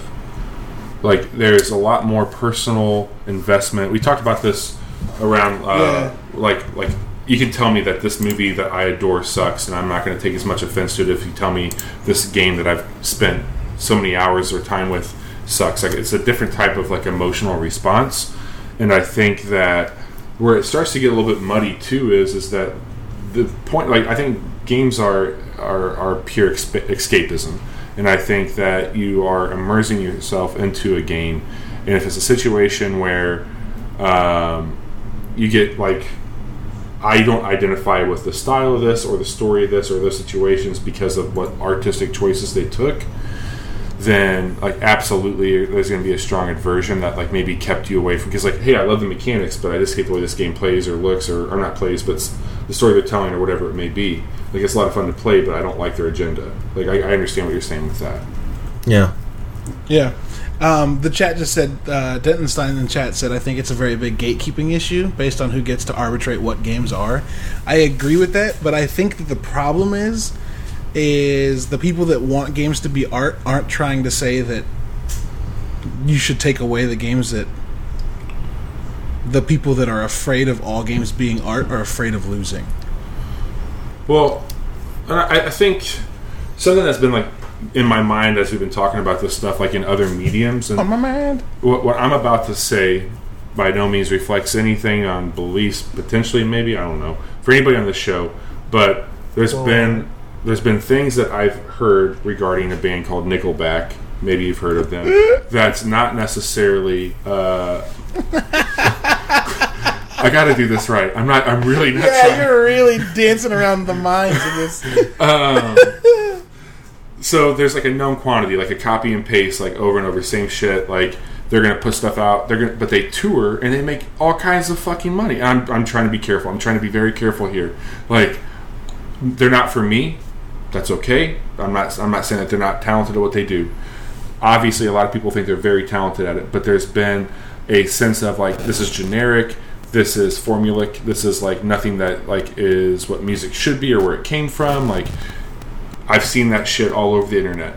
And then you get into a situation with like even Michael Bay films, very similar concept when it comes to movies. It's going to put out the same type of shit over and over again, which I'm not saying is like a bad thing at all. But you start to identify, like, this is what a game should be. This is what a movie should be. Like, this is a popcorn movie. Oh, I don't want to go watch that chick flick or rom-com, or I don't want to go watch that art film. Like, it's all those things. And video games, again, just get into a point where there's such an emotional attachment. And to go back into the gatekeeping aspect of it, nobody's gatekeeping Nickelback, I don't think. Maybe they are. I'm not trying to. No, I don't think you can. They're too big. Nickelback's one of the greatest bands that's ever existed. And I'm not even saying that I like them. One of my new favorite expressions that I created is just because you don't like it doesn't mean it's trash. Right. Wait, you say trash? Don't yuck anybody's yum. Yuck my yummies. No. And the vice versa. Just because you like it doesn't mean it's great. Like, you can like bad things and you can dislike good things, but people automatically assume that like if they don't like it, it's crap. Like the whole Marvel vs. DC conversation, and people like to pretend that Justice League's actually a bad movie. No, you just didn't like it, or you're just bandwagoning or something. Like, it's whatever. But like, the movie's not great though. Yeah, but it's also not bad. Like, go back and watch Darkman or Daredevil or like Batman Forever. Like, I dare you. Yeah, but see, we're talking about a different era of. Yeah, and in this area, it's still great. But anyway, that's a very different conversation. But like, we should have that conversation soon. No, everybody else has already had it. Can we talk about Green Lantern? Sure, that's a great example. That movie's actually bad. But like, yeah, Ryan Reynolds says it's bad, it's bad. Dude, Ryan could literally put a green mask on and have that green screen behind him. He could be fucking Green Lantern in this chat right now. That's all you need. Ryan is the Green Lantern. He's the Green Lantern. Yeah. You're the Green Lantern, bud. I brought that So something came up earlier that I wanted to comment on, and it was about the realism of games and whether or not that's artistic. And it made me think about movies. And when a movie looks realistic despite the fact that it's special effect, that is very much Dunkirk art. Right? Dunkirk. Or Neil Blomkamp, or Marvel, or Star Wars, or like anything that uses special effects to convince you that something that isn't real is real and does it well is praised, and like they're all artists. But for some reason I felt inclined to say that like Madden wasn't. Right? Right. And like Blur Studios, who did all the cutscenes for the remade Halo 1 and 2 that look really fucking good. And who, Tim Miller just did Love, Death, Robots. Like, those things are in some cases photorealistic. There are times where if you're not paying attention close enough, you're like, whoa, wait, was that real? Yeah. I think it's a known quantity, man. It's like CSI. It's, again, like to go back to Nickelback and all that shit, like you know what you're going to get when they go on tour, they put that stuff out. You know every year on this month you're going to get Madden. You know it's coming. And the amount of change between them recently isn't a lot. And so it's not that you don't feel it's art. You're just a little bit null to what it is or what it's become. And it's such a known situation. Like, it's a known quantity at this point in time that like it's not going to catch your eye as something new or innovative. And I think that you're associating the style of that in that way. That would be my guess. That's why you went there with it. Yeah. Sarge, do you want your games to be more artistic, or do you care? I don't care. Why not? Well, visually or in general? In general. Yeah. Like, do you want bombastic style and Are you going to play Rage 2? Probably. No, it's single player. Oh shit! I'm surprised. Is it single player? Yeah, Rage 2 single player. It's made by the guys who make Doom. I I mean, I guess if we're talking artistic, as in like audio, visual, like the whole experience, then yes. I would want that. Like, I mean, once Bobby broke it down, and you think about like Forza. Forza is visually good. The audio is phenomenal. Like, especially with the car sounds themselves, how it sounds just like it actually would. So, I mean, yeah, the whole experience. Yes, artistically, yes, I would want my games to be more like that. What's the last single player game you played? With a story. Single player with a story. You played Assassin's Creed today, didn't you? I didn't know. You liar. Well, I was going to. The other person didn't have it on the right console. Single player, I couldn't tell you. You touched Red Dead, didn't you? For about 30 seconds. 30 seconds? Is that 30 seconds of gameplay or the opening cinematic? Like cowboy hats! I think I got to like the train where you tried to blow it off the track. Ang Lee film? So, not very far. Is this an Ang Lee film? So Redneck being really accurate about an art house director.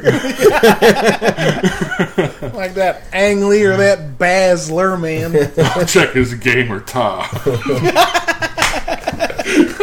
Yo, Dentonstein in the chat said that Ubisoft are the Chuck Lorre of video games. I mean, that's not far off. It's not. It's very good. Oh, man. We need to force Ryan to play Inside. To play what? Inside. Inside? I would love to spectate that. We need to make you... You need to stream it, actually. Inside. I knew it. I fucking knew it. I was waiting for Ryan to stop playing your games outside. Yeah, I knew he was going to say it. It's like, what, 2 hours long? Maybe 3?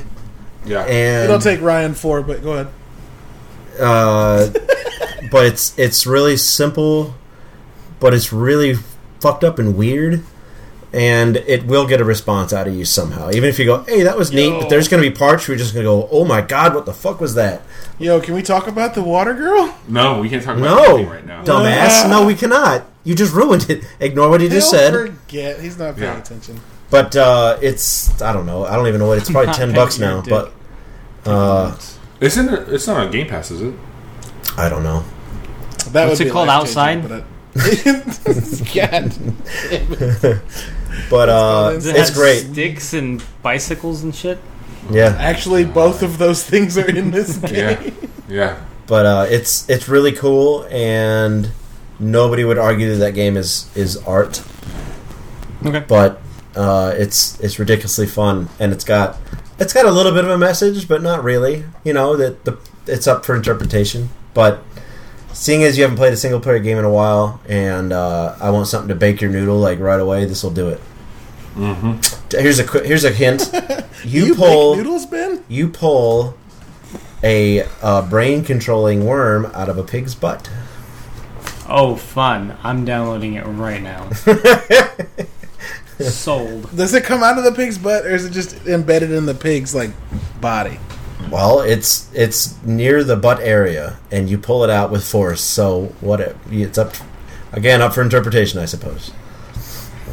As is art, right?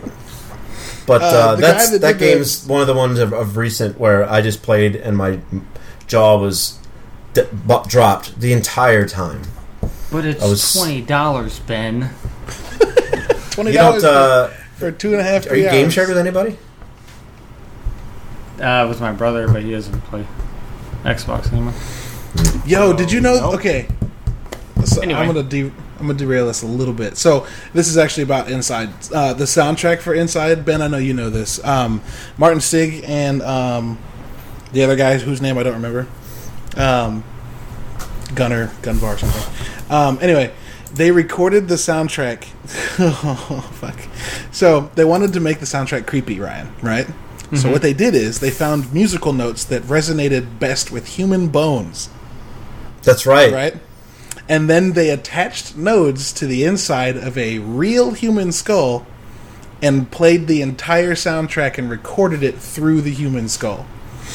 So that while you're listening to the game with the headset on, it's optimized to make your body feel as uncomfortable. But also you've heard sound that has passed through bone.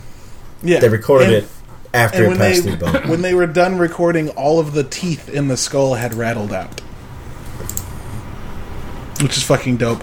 Also found out that those guys worked on the soundtrack for Wolfenstein 2 with the guy who made the soundtrack for fucking Doom. And now I want to play Wolfenstein 2 because it's them and the... It's a Mick something.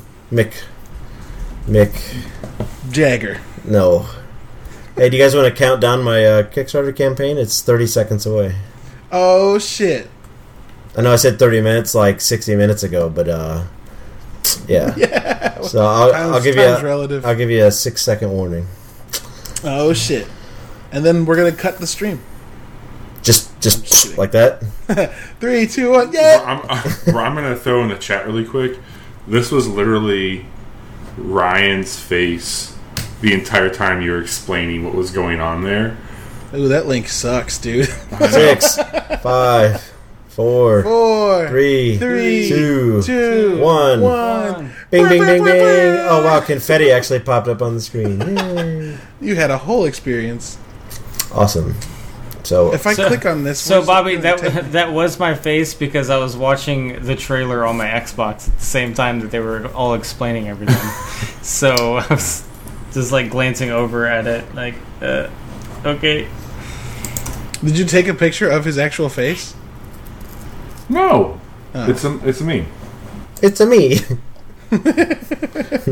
Fucking Dentonstein's singing Auld Lang Syne for your countdown, Ben. Yeah, I like that. Thank you. All right. Anyway. Yeah. We didn't solve this. Nope. Didn't think. I honestly didn't know it was still a problem. I know there's the dorks that, like I said, try to keep people down, gatekeeping, I suppose, but lines in the sand or whatever. But it's not going to stop anybody from making a game they feel is artistic or with a message or with intent. Importante.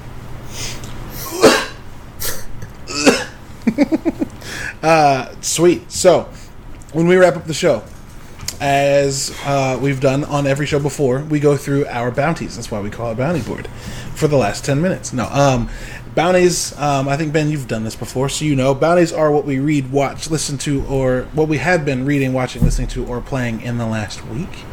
And we share that with you, so you have something to do until we talk to you again next week. Who wants to go first? Our guest. Okay. Yo, Sketch Sawyer, what you been up to? Me and my mom and our mutual friend Odin blasted through Tall Tales for Sea of Thieves. And all in all of the, let's just say the week it took us to get through it, it was about 85% awesome.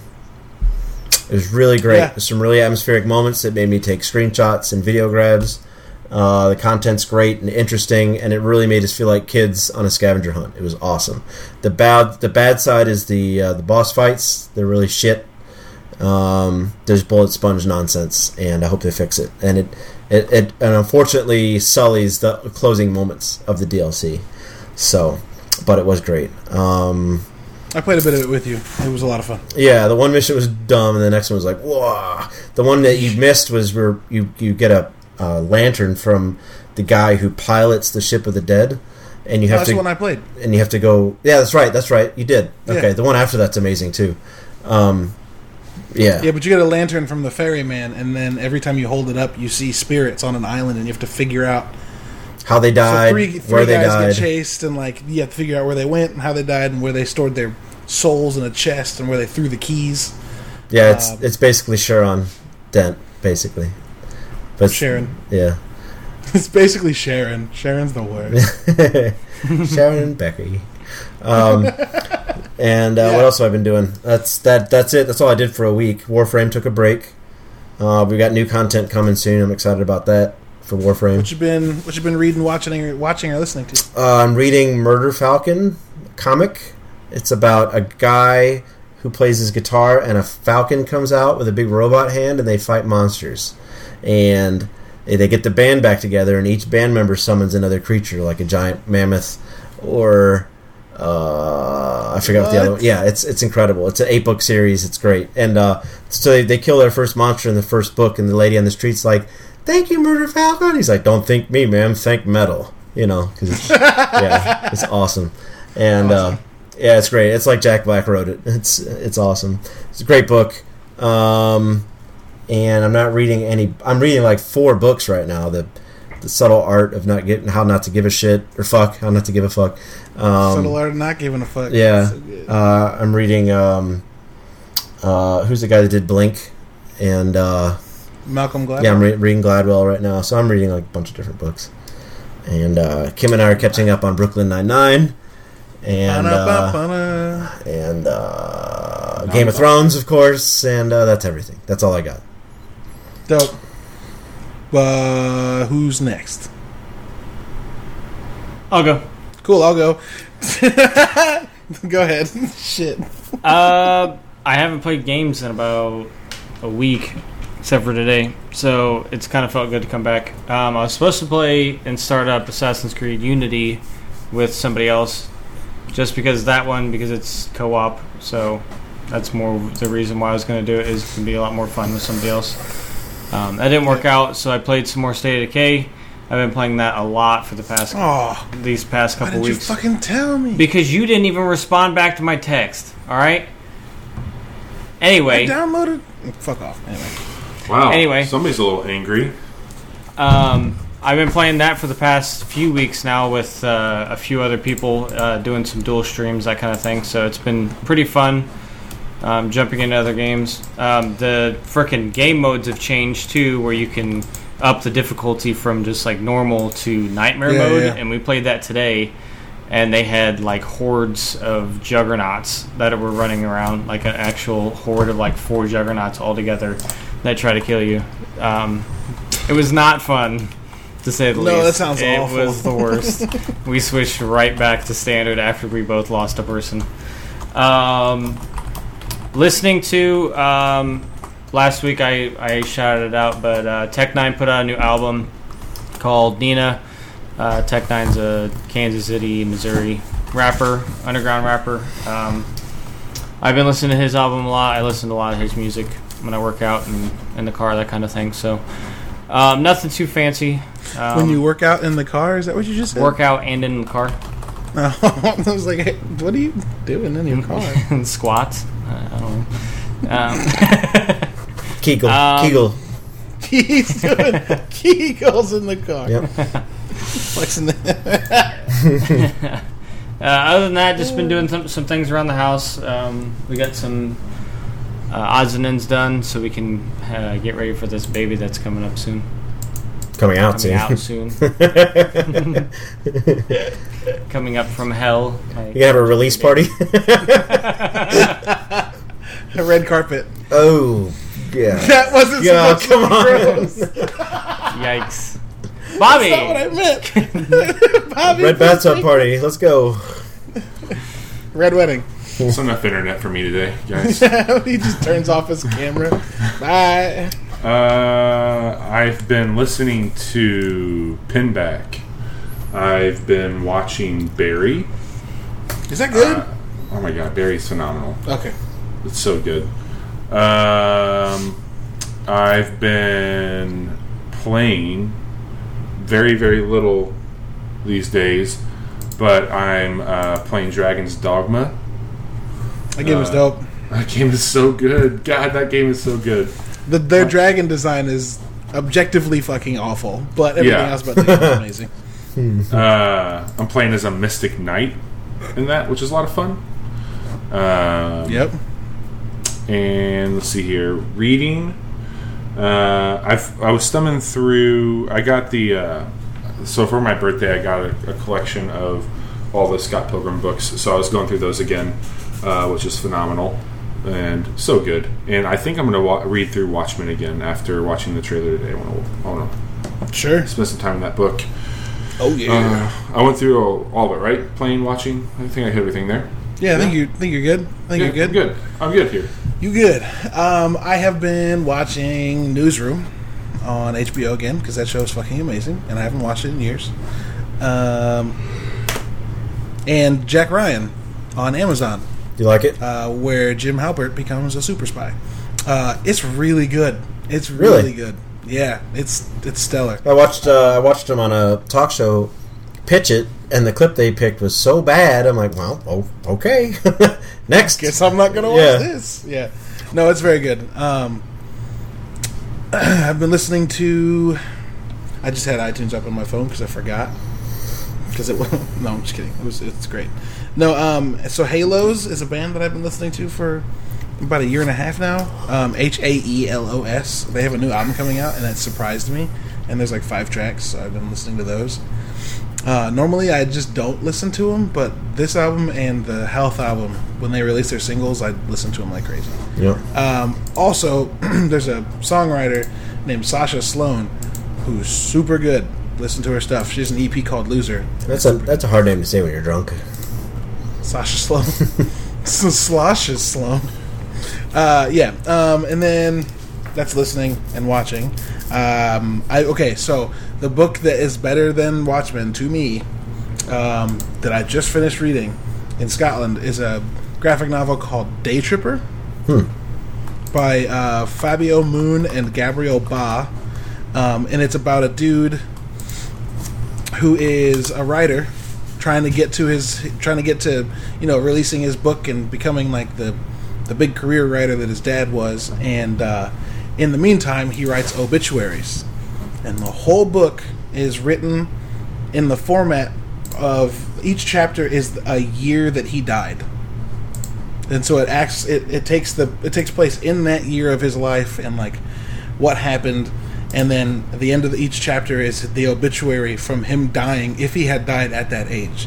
So, like, there's a chapter where he dies where he's 11. There's a chapter where he dies where he's 27. There's a chapter where he dies when he's, like, 52. And it's all... Man, it's fucking amazing.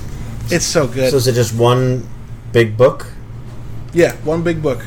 I don't think it released in serial at all. I think it was just released as a big graphic novel. No, I see floppies. Oh, I couldn't imagine not being able to read that all the way through. Right. It's super good. It's super good. I was like on the bus going somewhere in Scotland and finished a chapter, and Amanda called my attention immediately after I finished, and I was like, "What?" Like I had to I'm fine. Don't ask why my voice is quivering. Yeah, it looks great. It's very good. And then I played some Assassin's Creed Unity today.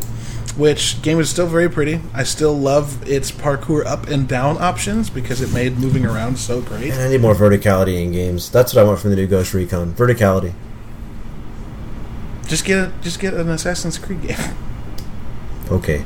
Or play Apex more. Continue the joke. No, it's but I will say it's not great in terms of where Assassin's Creed games are in terms of control and mechanics now. Doesn't hold up? Yeah, I mean, it's just you get stuck on stuff. Yeah. The animation's not as fluid. The combat's not as fluid. Like, Black Flag's combat was super good. And how Unity came after Black Flag is bananas to me. And Syndicate's combat is really, really good. Unity was just a little weak. Yeah. So, before we say goodbye, you guys know we do a thing. Ben, I don't know if you know about this, Ben, but we do a thing called Smurfacts. And Smurfacts has its own jingle, and it's going to work on the first time this time. Watch. You ready? You ready?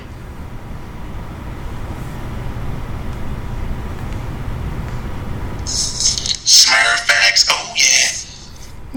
It's so dumb.